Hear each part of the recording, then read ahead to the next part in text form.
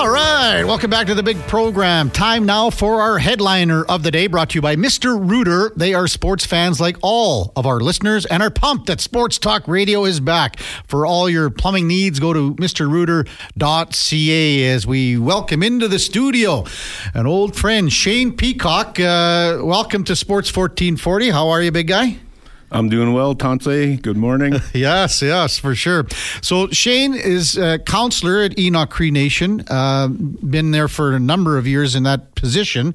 We first met 30-some years ago when you were in Lethbridge, and that you were just saying that song by Tom Petty, that was the song that you guys had when you came out on the ice in Lethbridge? Yeah, absolutely. That was the song that we would jump onto the ice to, get us going, get us rolling. And, it's funny how my memories flood back, and I've got fond memories of Lethbridge. Yeah, lots of good friends that you still stay in touch with, I would imagine. Oh, absolutely. And, over the last number of years, I've actually kept a really good relationship with the brass, the GM, and all the group there. And, actually, really quickly, they invited me last year to the Bantam draft, and that was so much fun to be a part of, to see, and to just be in the background, right, and listen and see how they make their moves. For sure. So Saturday was Truth and Reconciliation Day. You guys had a lot of events out at Enoch, and kind of run us through what went. And you were busy with the kids as well, doing stuff. So how did the weekend go for you? Yeah, absolutely. So I'm always busy with my kids in hockey. I coach my younger son with the U13 CAC, Cutting Edge, and my daughter plays U15 Pandas AA. So we're very busy. I've always been active role with my kids in hockey. Unfortunately, I missed some of the events on our own nation. But we've had multiple things that happen through the resort. We've had dinners, we've had meals, just places for us to gather and really feel the community spirit. On Saturday itself, we had a walk. Global did do a little piece on it, but it started at our Elder Center, and it was to get our members together and just walk through the community and have that sense of pride. For sure. Shane Peacock, our guest on Sports 1440, was a heck of a hockey player back in the day. Are you still playing a little bit or not? No, unfortunately not so much. I tend to find my balance in life, and I use this term often, is through my kids. So I'm coaching them on the ice close to 8 hours a week regardless. And I really enjoy that piece. It does bring balance to my life. How do you get that balance? How is this did it just happen in the last little bit, or did you kind of have to work at it? For myself, it was always there. Yeah. When I was playing, I started late with family, so it was at the very end of my career. My oldest came along, and I realized that my wife and I, we needed to get home, because at that time I was playing in Germany, and we needed to lay down roots. And that was an automatic for me, that I was going to be there for my kids, my children, as much as I can. And you got to balance work and life, and that's the way I do it. Shane Peacock with Kevin Karius on Sports 1440.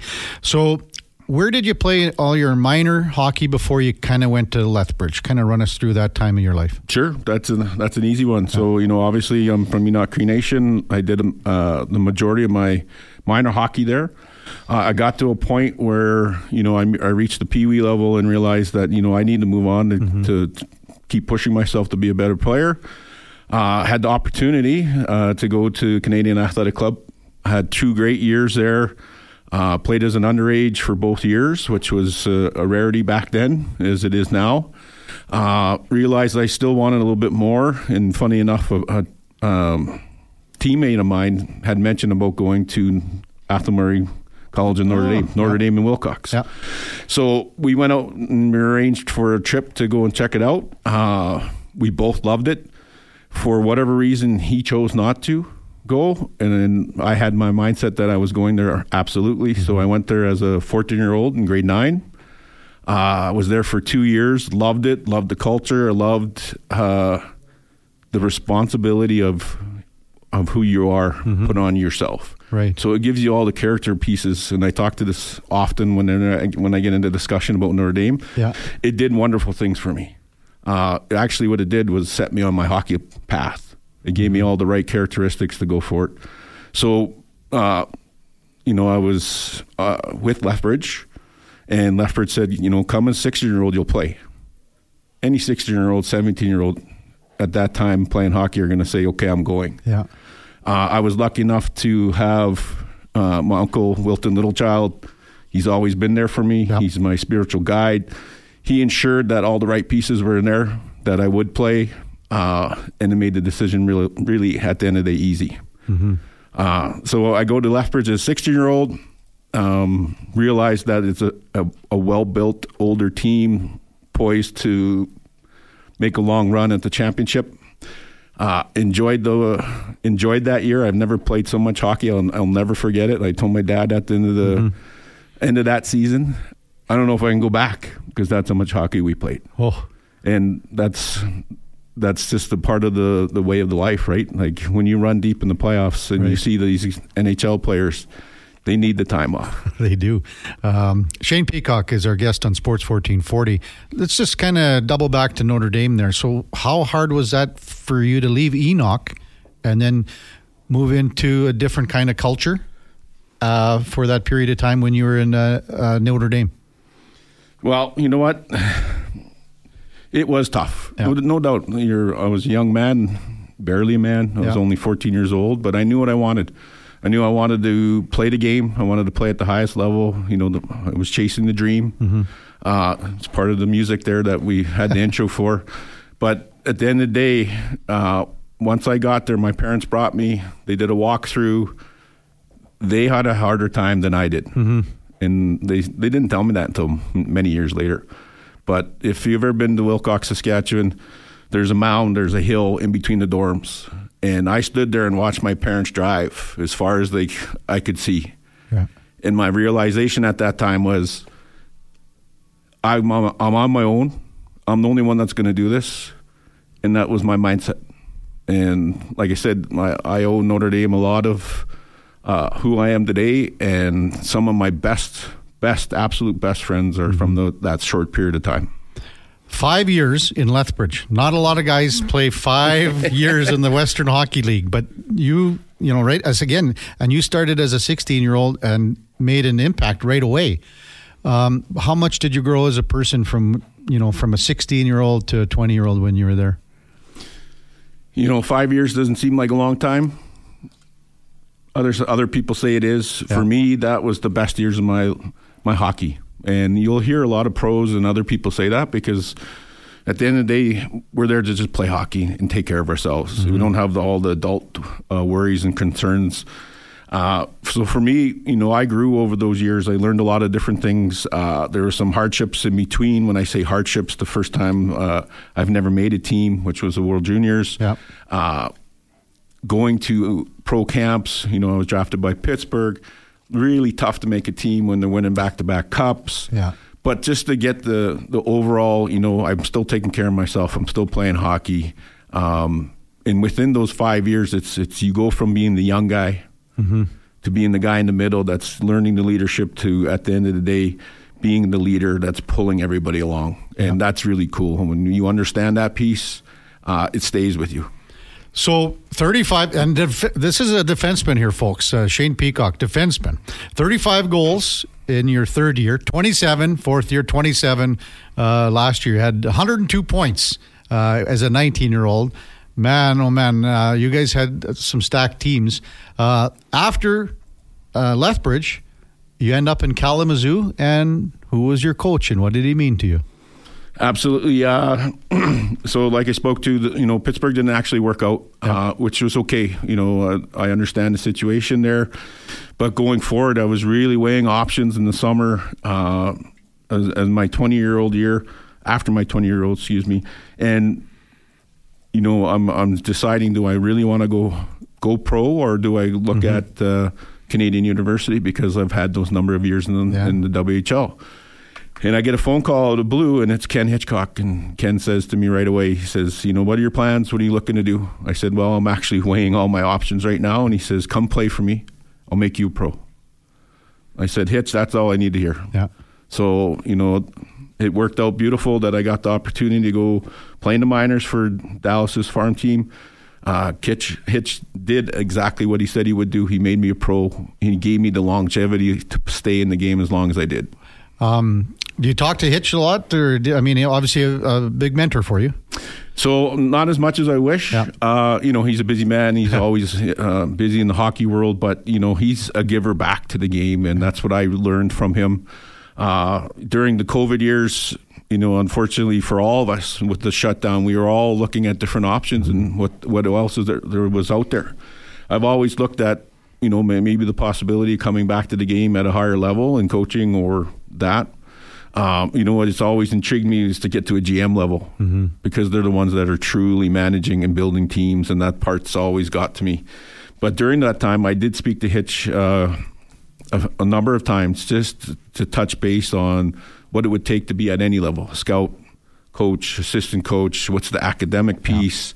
Yeah. And he was so willing to help me all the way through that. He said, look, just put a resume together and I'll tweak it up and we'll go over what you need.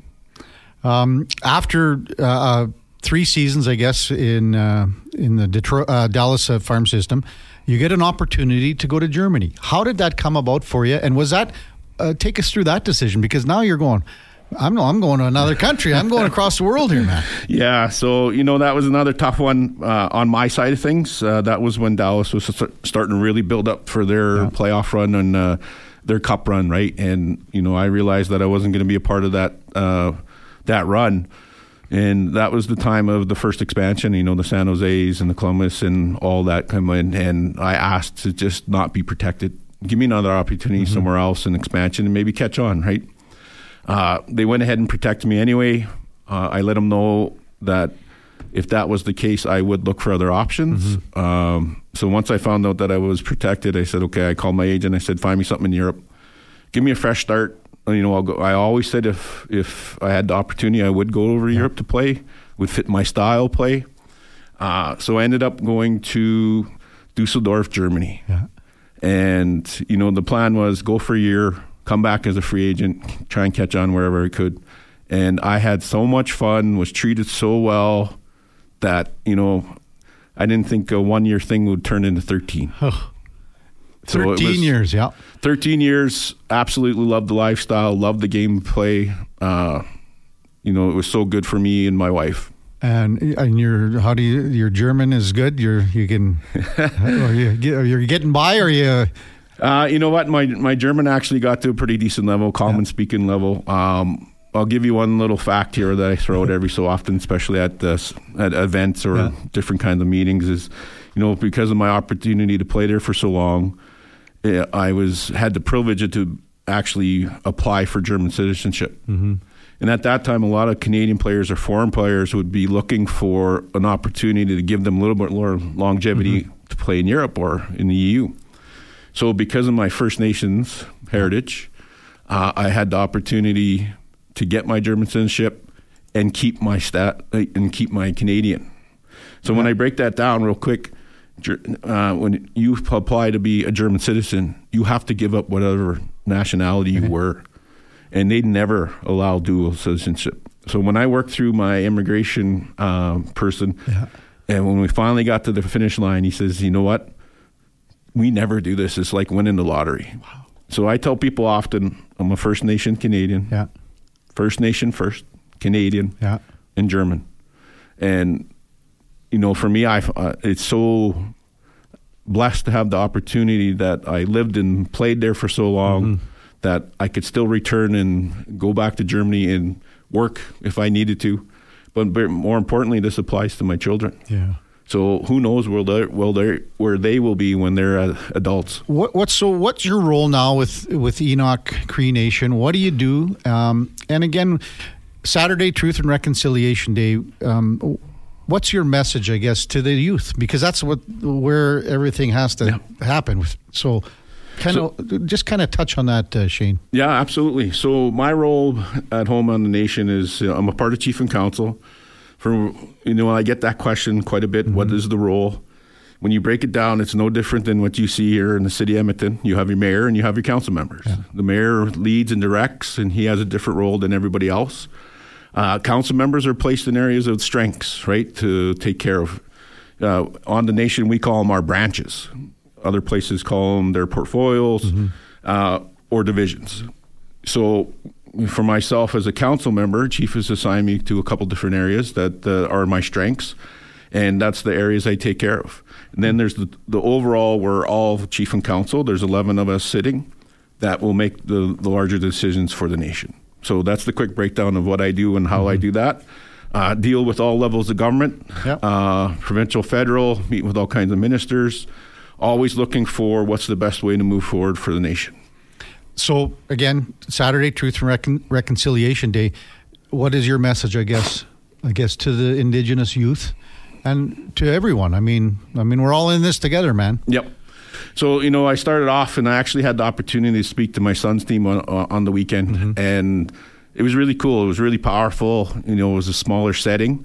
But what I tell everybody is that when you break it down, it's especially for children. Here's an opportunity to learn. Yep. It's always about learning. The piece about truth and reconciliation really is the understanding of this is a piece of history. It's a history that's not been taught. It's now being learned. And for the young people, both, it doesn't matter, all young people, is to try and learn and understand that what happened, because when you become educated, then you make better decisions on what you've learned and how to move forward better. So when I got to speak to my son's team, the room went silent. They understood where I'm from. They understand that my son is from the Enoch Cree Nation, that we've lived a little bit different life, no matter what. I said, you've got to be open. When I say open, I said, it's not to go and learn every single thing, but learn some of the culture, because culture is what kept us here. Yeah. We talk about within our leadership group that we've always been here, when we always will be. Yeah. For all the difficulties and struggles that we've had, residential school, 60 scoop, just the simply fighting against the government, that we will always be here. So I told my young guys in the dressing room, I said, look, all you need to do is pick up a word. Doesn't matter what it is. And I used the example, Kisimantu, our creator. I said, those are powerful words. Just the one word, because that's what it is. Language is our culture, and it'll always be there for us. And the one thing that I let young people know, and when I speak to this, is I'm very proud of Enoch. Yeah. I'm proud to be from there. But what I've seen in the last number of years, 10 to 20 years, is our growth and our culture coming back, and the pride that we feel within it has been awesome. Well, this has been awesome. I really want to thank you for coming in, Shane, and telling your story. It's again, we go back 30 years when in Lethbridge, and now to see you here today is just great that you came in. Thanks for doing this. Yeah, absolutely. Thank you, Kevin. That was what a great way to start the Monday. Yeah, for sure. That's our headliner of the day for Mr. Reuter. There's a reason that they call them Mr. For all your plumbing needs, you can go to mrreuter.ca. That's Shane Peacock, counselor for Enoch Cree Nation. When we come back, we will check in with Curtis Pashelka from the Bay Area News and our puck report. That's coming up right after the break. Stay with us on 1440. All right, welcome back to the big program. 9:24 in Edmonton. Man, interesting dude, Shane Peacock, and he was a heck of an offensive defenseman. And those teams in Lethbridge, when he was playing in Lethbridge, they were some powerhouse teams, offensive minded. Dominic Pettis was there. Rob Dahm was the head coach in, I believe it was his last year, and that's when I was kind of working down in Lethbridge. Jeff Truitt was assistant coach down there as well. But man, Shane Peacock was a very talented offensive defenseman. Texts coming in. NWT Grant, enjoying this interview with Shane Peacock. What an interesting journey via hockey to Germany and then back to Canada. Thanks for this. Appreciate that text, NWT Grant. Yeah, when you think about it, what Shane Peacock, and going to Notre Dame, that's a big journey in itself when you're just a young kid at 14, 15 years old to go to Father Athol Murray College in Notre Dame and then to play 5 full seasons in the Western League. Doesn't happen at all very often anymore. Usually you're kind of a 4-year guy, but he would have went to Lethbridge as a 16-year-old in 1989. A 16-year-old. And as he said, they played more playoff games that year than any other year that he was there in Lethbridge. Played 19 games in the postseason in 1989-90 with the Lethbridge Hurricanes. Corey Lyons was the leading scorer that season. Wes Waltz was there. Man, they had some guys. Kevin St. Jakes was there. Oh, I mean, he's an Edmonton guy too. But Corey Lyons had 63 goals, 79 assists. Lethbridge Hurricanes went 51-17-4 that season. Shane Peacock was a big reason why, and just as a 16-year-old. Trying to work on Curtis Pashelka from Bay Area News for our Daily Puck Report. That's another new segment coming up on the Kevin Karius Show on Sports 1440. How are we looking with that, Duke? Is Shane coming on? Or are we? I'm just working on getting a hold of Curtis. Oh, Curtis, sorry, yeah. Yeah, make sure that he's free. He said he was battling a bit of a cold when I was talking to him yesterday, so I just want to send him a quick text, confirm he's still good to go with us, but we'll hopefully get him on here in just a minute. Curtis Pashelka, my mistake. Bay Area News covering the San Jose Sharks. Sharks in a massive rebuild. Everyone's predicting them to finish basically last in the division. I can't see many people. I mean, Anaheim's another team rebuilding as well, but San Jose, massive undertaking as far as the rebuild goes. Mike Greer, the former Oiler, now the general manager there. David Quinn, head coach, back in San Jose. They do have, the Sharks do have a couple of guys that are veterans, that are very good players still, Thomas Hertl, Logan Couture. But for the most part, trying to rebuild defensively is where they have to really look at a lot of guys that are basically younger guys and kind of in the middle of their career as well. Matt Bennings, he's there. So the former Oiler, Matthew Benning, signed a 3-year extension to stay on. He's 29 years old now. They have cap problems in the sense that they have dead cap space with Brett Burns, Erik Karlsson, and then obviously they bought out Martin Jones a few years back too. So, Duke, what do you see for San Jose? I mean, everyone is basically saying between San Jose and Anaheim, they're going to be picking up the tail in the division.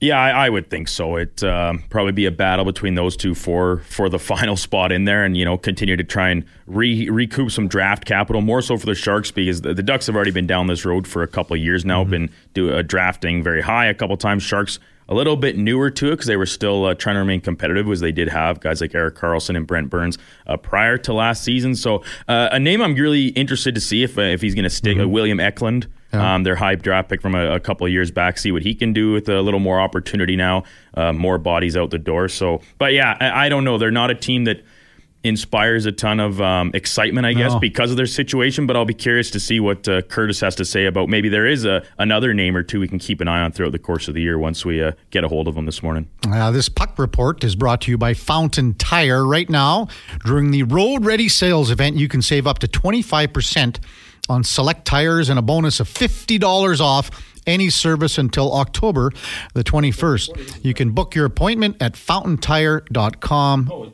Some restrictions do apply. We're just hooking up with Curtis Pashelka from Bay Area News, so thanks to the Duke for getting that all lined up. And we are now joined by Curtis Pashelka from the Bay Area News. Morning, Curtis. How are you? I'm doing well. How are you? Not bad. You're with Kevin Karius here on Sports 1440.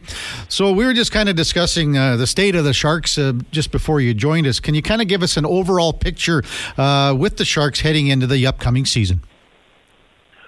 Well, they're still in a bit of a transition phase, as you guys probably alluded to. They treated Timo Meier last February. They traded, obviously, Erik Karlsson. in August there, and so they're without their leading goalie from last year, and James Reimer. They're without their leading goal scorer, and Timo Meier. They're without their leading point producer, and Erik Karlsson from last year. So definitely a lot of questions about the Sharks coming up for the upcoming season here. They do have a lot of new faces to sort of work into the lineup here, and I think from their perspective, they feel that they're a little bit better team than maybe what some people predict them to be, but still kind of a wait and see thing for the Sharks for sure. Curtis Pichelka, Bay Area News, is our guest on Sports 1440. Just before you came in to the conversation, we were discussing William Eklund. How has he looked so far in the early going here? Well, he's gotten a little bit better as camp has gone on. Maybe he wasn't quite as noticeable, in the first few days of practice and maybe his first preseason game. But he seems to be on the right track right now. He had a very good practice on Friday, and then followed that up with a good game in the exhibition game against LA on Saturday. And so he's trending in the right direction. Just curious about how the Sharks are going to work if he does earn a spot on the team. And the Sharks have said that they'll make room for guys on entry-level contracts if they come up and have a good camp. I'm just curious to what that other side of that looks like. Is it trading a player or putting a guy on waivers, maybe an Oscar Lindblom, that type of guy? We'll see. Wait to see how it all turns out. But for William Eklund's perspective, I think he's eager to make the team. I think he feels this is his time after 2 years, 1 year over in Sweden and another year in the American League, that this is his time to sort of break through and become a full-time NHL player. Yeah, so he has played, a few games, 17 over the course of 2 seasons. He's not a big guy. How's he kind of handle the traffic and the size of today's NHL? No, he's not. He's not a big guy for sure. He has put on some muscle in the off season. He does look more filled out now than he did when he was 18 or 19. He does. There is a bit of a question mark for him, but he needs to get to the inside a little bit more. I think he's learning to do that. I think he's adapting to the NHL and what he needs to do to be successful. It's not just being on the perimeter and scoring nice goals in the rush. He's got to get to the inside, get to those dirty areas, and that's something that's kind of become a habit for him. And he says he's getting more comfortable doing that, and he's also could fill out a little role on the PK this year for the Sharks. He's done a little bit of that in the preseason, so he's trying to carve out his own niche here on the team. Curtis Pichelka, Bay Area News, is our guest on Sports 1440. Mike Greer comes in as GM, the former Edmonton Oiler. What kind of job do you think Mike has done? And he has a little bit of a mess to clean up. Can you kind of discuss the situation where he's got between the buyouts and the dead cap space? Yeah. He walked into he had his hands full right from day one, last year, and he started out with the Brent Burns trade, trying to clear about some cap space, and then that the attention turned to Timo Meier, who's going to be a restricted free agent after last season. And so, what do you do there? Do you sign him, and do you trade him? Obviously, they ended up trading him, and that ended up trading Erik Karlsson as well, and freeing up some cap space down the line. So I think he's done a pretty good job, in just a matter of giving himself some flexibility going forward. From Rick Greer's perspective, I think from the Sharks' perspective, they look at this year and possibly next year as being 2 more years of being in this rebuild. And I think, in 2 more years' time here, when they had a lot of cap space and some of their younger prospects have matured a little bit, that they can start to come out of it. And if they do struggle again this year and got another top 5 pick, well, that just adds to the prospect pool. And so from their perspective, they're keeping the eye on the long term. They still want to be as competitive as they can be in the short term, with the guys they've brought in from other teams, but they do have their eye on the long term for this organization. That's the way they feel that they're going to be back to be a playoff contender again, and maybe even a cup contender again. Yeah. For sure. Curtis Pachelka is our guest on Sports 1440, Bay Area News covering the San Jose Sharks. How would you assess the San Jose Sharks goaltending situation heading into next season, Curtis? I would say it's in flux. Okay. It's a good word. I mean, it felt like Kaapo Kähkönen was better last year as the year went on. He got a tough start and seemed to put together some good starts toward the end of last season. I think he feels he's in a better place now than he was last year. Mackenzie Blackwood is still a bit of a mystery. Can he stay healthy? And be a guy who can get you 40, 45 starts this year? We'll see. And can he sort of recapture the form he showed in his first couple of years in the NHL when he was a Calder candidate and looked like a guy who could fit into the Devils lineup for a long time. So we just don't know. I mean, we just don't know how the Sharks are going to look on a goaltending perspective. They are trying to play a little bit more of a structured game, a little bit more defensive style to try to help out their goalies a little more than they did last year when, I think the goaltending, their save percentage, team save percentage was the worst in the league at 881. So they do have to make some changes in that respect just to help out their goalies, and in turn, if that results in some better numbers, some better statistics, then I think that they feel they're going to be on the right track, and maybe Blackwood could be a guy who can stick around for quite a while here. Yeah, for sure. Curtis Pachelka is our guest on the Kevin Karius Show, Sports 1440. Next time you talk to Matt Benning, Curtis, can you just ask him if he's changed his golf rangefinder from meters to yards? Because he was off about 10, 12 yards on all his shots for about 5 years. That's just a little running joke. Mention that to him today, yeah, if you mention it to him today, he's going to go, who are you talking to, Karius in Edmonton? And he's going to go, oh, man. Yeah, he actually just figured out how to operate that thing about 2 years ago, but he was wondering why all of his iron shots were off by about 10, 12 yards. So, oh boy, yeah, that's funny. Yeah. So what kind of a role does Matt Benning play, I guess, on this team? A local guy from here, does a lot of work in the community and things like that. Where do you see his role moving forward with the Sharks? Kind of a middle pairing type defenseman this year. I don't know quite who he's going to be paired with for the majority of the year. Last year he was with Mark-Edouard Vlasic quite a bit. And, just a PK guy, just kind of the role he's played at other stops in his career. Just a steady guy, can get you 18, 17 to 19 minutes a game. Just kind of a steady player. And, the big thing for the Sharks this year, especially without Karlsson, is not asking guys to do things that they're not really capable of doing. I think everybody kind of understands that this defense core. They know that, they're not going to, no one's going to go out this year and score 60, 70 points from the back end. It's just not going to happen. It's got to be from a committee standpoint.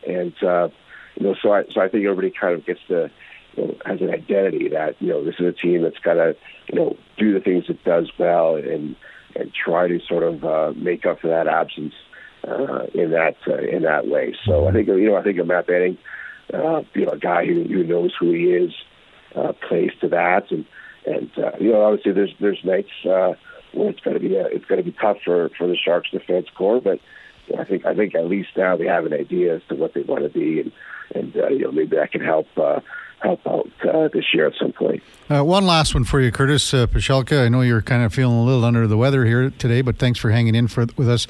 So when you mentioned Mark-Edouard Vlasic, he's got a lot of miles on the tread. So how much tread is left? This is a guy that's 36 years old, but really the heart and soul of the Sharks defense when you look at it. Yeah. I think, last year, his average time on ice last year was up a little bit from the year before. I think he enjoys playing with David Quinn, and they seem to have an understanding of what he's capable of doing at this stage of his career and what he's not capable of doing right now. So, there's obviously 3 more years of that contract. It's maybe not ideal from a team perspective, but we'll see how it all kind of plays out. I don't think there's an appetite right now to buy out that contract. They want to keep him around. They feel he's still got some good years ahead here. So it's just a matter of, not trying to ask him to do too much, and he can kind of stay within his role and try to do what he does well in terms of the PK and being a guy that can throw over the boards over the last 5 minutes of the game. That's sort of what his career has been built on, and so we'll see if he can keep that up. And I think he feels good right now. He's in a better place, from a personal standpoint. So I think from last year to this year, I wouldn't expect too much of a drop off. I think he's pretty much going to do the same thing he did last year as he's going to be this year. Hey, Curtis, thanks for taking the time this morning. Appreciate it. Enjoy the Sharks this season, and hopefully they can get things turned around quickly on the rebuild because it's a great place to watch hockey for sure. Appreciate your time today. All right. Thanks, Kevin. Appreciate it. That's Curtis Pashelka, Bay Area News, for our Puck Report, brought to you by Fountain Tire. Hey, it doesn't really matter if there is snow on the ground yet. It's the temperature change that matters more as a signal to change your tires. Duke, have you got things rolling? Do you need on the old F-150 there? You got the slicks on still, or what do you got going? So this is still the original tires from when I bought the truck, and a lot of kilometers, or what'd you call them with Loriana? Kimmies? A lot of kimmies thrown on that tread. They're still the factory tires, and so I'm due for new ones. Heading to the fall here, I have to go over to my our new friends at Fountain Tire and see what they can set me up with here into the winter. I'm not a big winter tire guy. I prefer the all seasons and stuff, but I mean, hey, I'm going to be doing a lot more city driving this year, in and out from the studios and stuff, so a little extra help goes a long way with the right tires on. You betcha. We'll have a little open time with the Duke when we come back. At the top of the hour, we'll check in with Dan Hayes to talk a little Minnesota Twins as the Jays and the Minnesota Twins get ready to kick off their series tomorrow. This is the Kevin Karius Show on Sports 1440. Stay with us. All right, welcome back to the big program. That's Vince Gill. I know that one, Duke.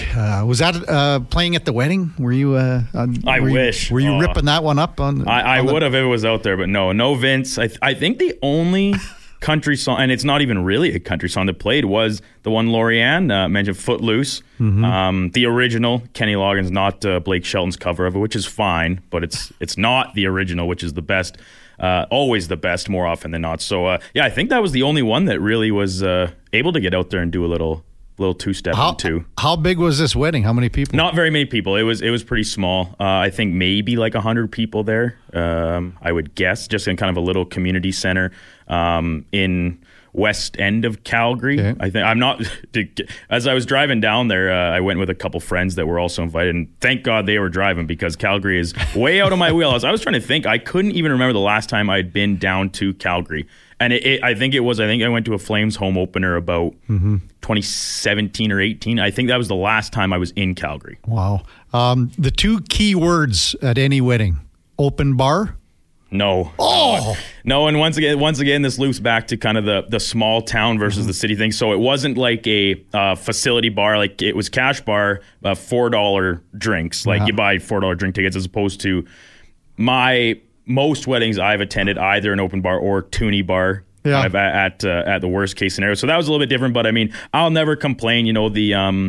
I spend the same amount of money, whether it's an open bar or a toonie bar. Either way, I just walk up and dunk my money in the jar and say, don't ask me for anything more for the night. I think this should cover it, however many drinks I'm going to have. And that was what's the case again. The bartenders are always if you look after them, they look after you. Yes, for sure. Text coming into 1-833-401-1440. Lots with Shane Peacock, our guest at 9 o'clock, our headliner of the day for Mr. Reuter. Enjoying this interview with Shane.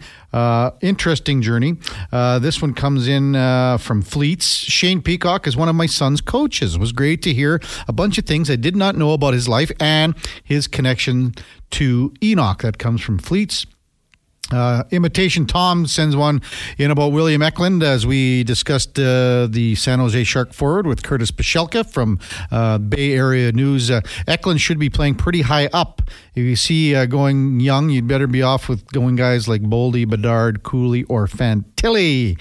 That comes in from Imitation Tom. So the Duke, you watched the early game. That was a 7:30 kickoff in London, right? And Jacksonville is basically the de facto London team, right? They're back there next weekend. Like, they are staying in the UK for a full extra week, which will be their 11th game playing overseas. Mm-hmm. I don't think any other team has played more than 2 since they started. I think 2007 or 2008 was the first year they went over there. Nobody wants to go over there for that. Mind you, for 2 games, I can see that. By the second week, you're kind of like acclimated in the jet lag and the time change and stuff. But then as soon as that one's over, you got to turn around and come back. But I think, States. Are they on a bye week then after? I'm not sure. Yeah. I'd have to check that because, bye weeks are starting up here in week 6 of the NFL. So they usually, if you're going over there, they will give you that week off after just for, to get, reacclimatized to wherever you are coming back to the States. Looks like you're correct. Yeah. So you were doing the Toy Story game as well, or how? I wanted to watch it, but I was just in the hotel room, woke up in a pretty groggy state and flipped it on the TV.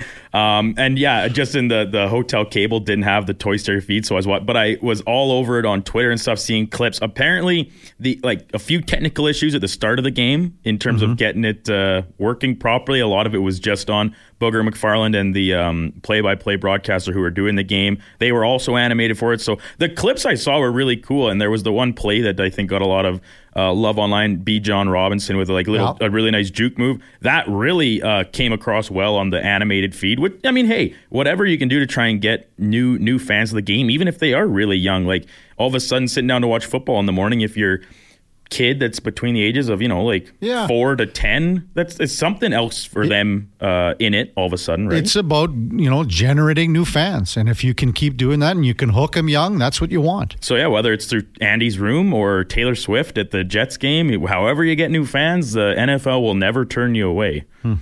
I'm quitting fantasy football, Duke. It's my last. I'm not even putting a team in next week. I'm done. So here's what I did. I had, I don't know, I can't even remember who it was, but I picked up Matt Gay, the kicker, because he booted, 4 field goals over 50 yards the week before. He gets 0 points. I think, I'm going, the Baltimore Ravens defense was doing really nothing. So I thought, I'm going to take Cincinnati's defense. Take Cincy's defense. They did nothing. Baltimore puts up, 24, 5 points in fantasy. So that's the difference between another win and a loss for me, basically. 0-5 to start the year. Pathetic. It's not even fun anymore. Retiring. What about did you do well on picks and fantasy or? My gambling yesterday, very good day. I also was kind of expecting the Bengals to start their turnaround, so I was on them. They lost, and then as well as the Browns. I was pretty high on them heading into the day, but I was not aware. Once again, this might due to the fact that I wasn't really coherent until the middle of the day after the games had all started. But Deshaun Watson not playing played a big role there, I think, as well, and even for guys like Amari Cooper, who had a very pedestrian, if not bad, day on the fantasy and just generic stat line. So those 2 were losses for me, but a bunch of wins rattled off. So I'm coming out ahead. And on the fantasy side, I've got pretty much they always give you these percentages, right? Your apps, they say this is your percentage of winning. So heading into tonight's game, my opponent has Daniel Jones left to play, and I lead by give or take 30 points. So, the app is giving me an 81% chance of a win. Daniel Jones, while I don't think he's a great quarterback, in real world. Fantasy, his ability to run the ball, punch in touchdowns, makes him very valuable. 30 points is not out of the realm of possibility, so I'm a little nervous. But in my other league, a pretty good win. I got a good matchup. The guy I played against didn't have a great week, so even with a lot of my guys having down weeks, still should come away victorious there. But yeah, I'm nervous heading into tonight's game. I'll be glued to the TV, that's for sure.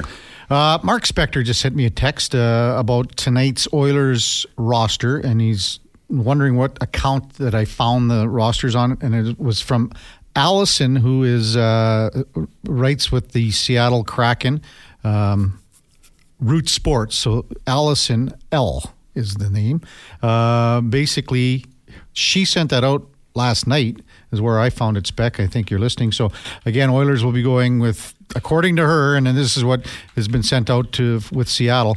Draisaitl, McDavid playing about 12 to 13 regulars. That's just kind of going through it. CC, Gleason, Derek Ryan, Janmark, Hyman, Lane Peterson, Adam Ernie, Griffin, Malone, Kulak, Draisaitl, Pickard, Campbell, Bourgault, Holloway, Hamblin, Lavoie, Kemp, Deneen, Broberg, and McDavid. If this is correct from the Seattle perspective, Oilers would be having a skate this morning and then the game tonight and then back home for a couple more to close out the old preseason. Are you had it? Are you ready to go, Duke? What do we got?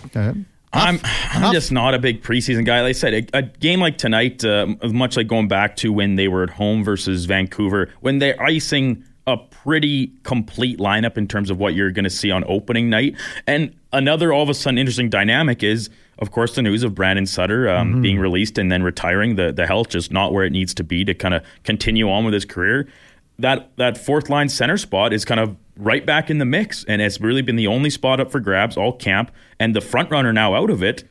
So that's one more thing to keep an eye on if you are going to be watching some preseason hockey, which, you know what, there's just the one game on tonight. There's not two Monday nighters like there has been for weeks past. So I think I'll probably get it flipped on and check it out and see who stands out for that fourth line center spot. For sure. The Hammer wants to know who's got that fourth line spot now with Sutter being gone. Again, it's the usual suspects that we just talked about.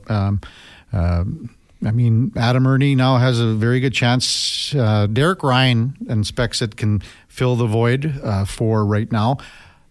I think, you're going to probably bring someone else in. I think Ken Hitchcock, I'd really be watching the waiver wire now in the sense that it's tough to pick up a guy off waivers because you always have to let someone go.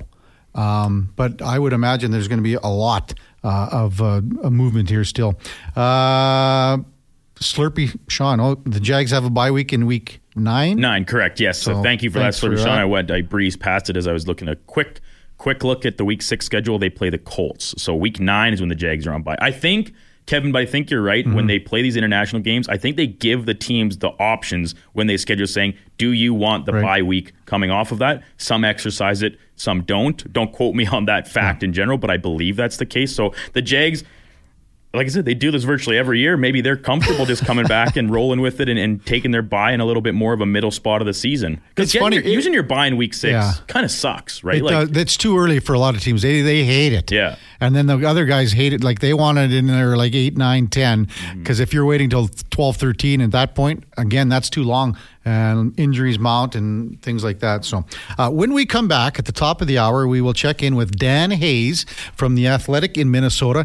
Talk a little about Twins and Jays as they get that series going tomorrow afternoon. All the games are afternoon games in that best of 3, Minnesota and Toronto. First, a sports update with the Duke on Sports 1440.